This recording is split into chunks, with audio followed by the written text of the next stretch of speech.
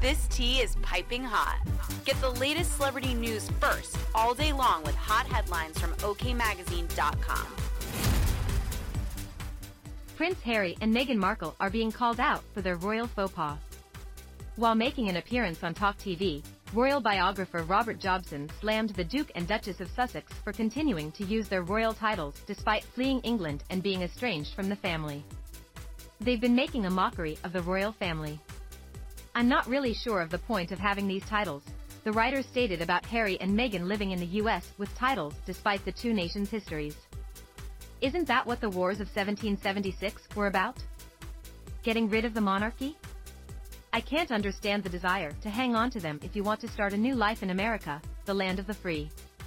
It'll probably be a hindrance to the kids, and to them. Why would you want to be a prince and princess, or a duke and duchess in a republic?" Jobson continued. In a statement from Buckingham Palace, the firm revealed that the spare author will be in attendance at his father King Charles III's coronation on May 6 solo. As a dad, Charles will be pleased his sons will be there to support him at his great moment of destiny, the expert added. Other members of the royal family, probably William, will be relieved Meghan isn't coming, because there's been a lot of bad blood over the past few months. The Duke and Duchess of Sussex have taken a pragmatic decision, he continued. There have been no apologies from either side, so this is a way of calming the situation. On April 12, the palace confirmed Harry's attendance at his father's big day. Buckingham Palace is pleased to confirm that the Duke of Sussex will attend the coronation service at Westminster Abbey on May 6, the statement read.